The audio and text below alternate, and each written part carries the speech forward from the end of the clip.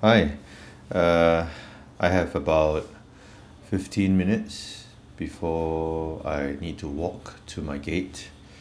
And I thought it'd be good to record this podcast for you guys. I'm sitting in the office room, I think. It's a kind of workspace for people who need to, work in a quiet room at the lounge. This is the San Francisco airport United Airlines Polaris lounge, and it's pretty neat. They upgraded it. It didn't used to be this nice. I used to make my way to the Singapore Airlines one, but they don't have it here anymore. So no more laksa.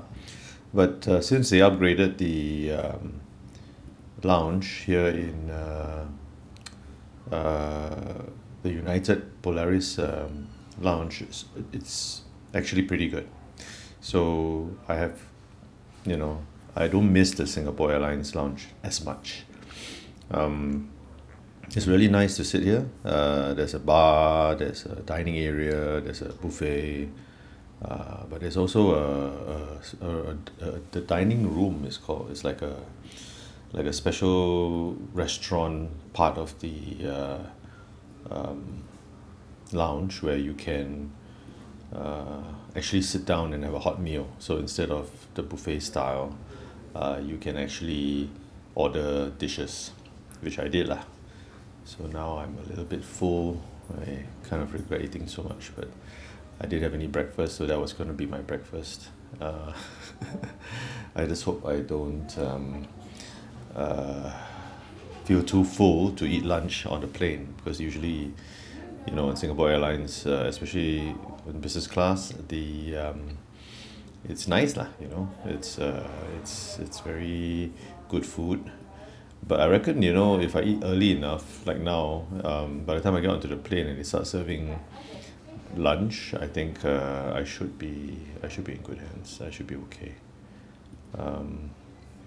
It's a short trip, so I am going back fairly quickly.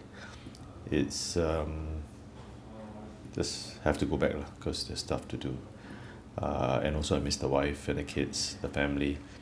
Um, I didn't used to miss as much. Maybe there was a period of time I was traveling too much, but you know, these days, having been in the home for so long, for so many years, uh, I'm slowly getting used to being at home and seeing the fam more often, rather than not. And I think it's a very interesting change lah. And my family also kind of has to get used to me not being around. Um, didn't do very much this trip. Not much sightseeing. I did enjoy meeting friends. To me, that's like usually more important than anything else, to be honest. Uh, and got some work done too. It's something about also having some private time away from familiar environments that sometimes allows you to think outside the box and focus, uh, which I did lah. I think I felt I did accomplish some extra work and did what I wanted to do. Uh, I am still traveling without luggage, and this time around it's the same. I have one carry-on, which is the Tom Bin uh, Taco Not 30. It's a 30-liter backpack with sleeve for my laptop, and I have my little pouch here. They call it Le Grand Derrière, which is like a waist pouch. So it's been quite lean and mean. I do have an extra little tote bag filled with some gifts.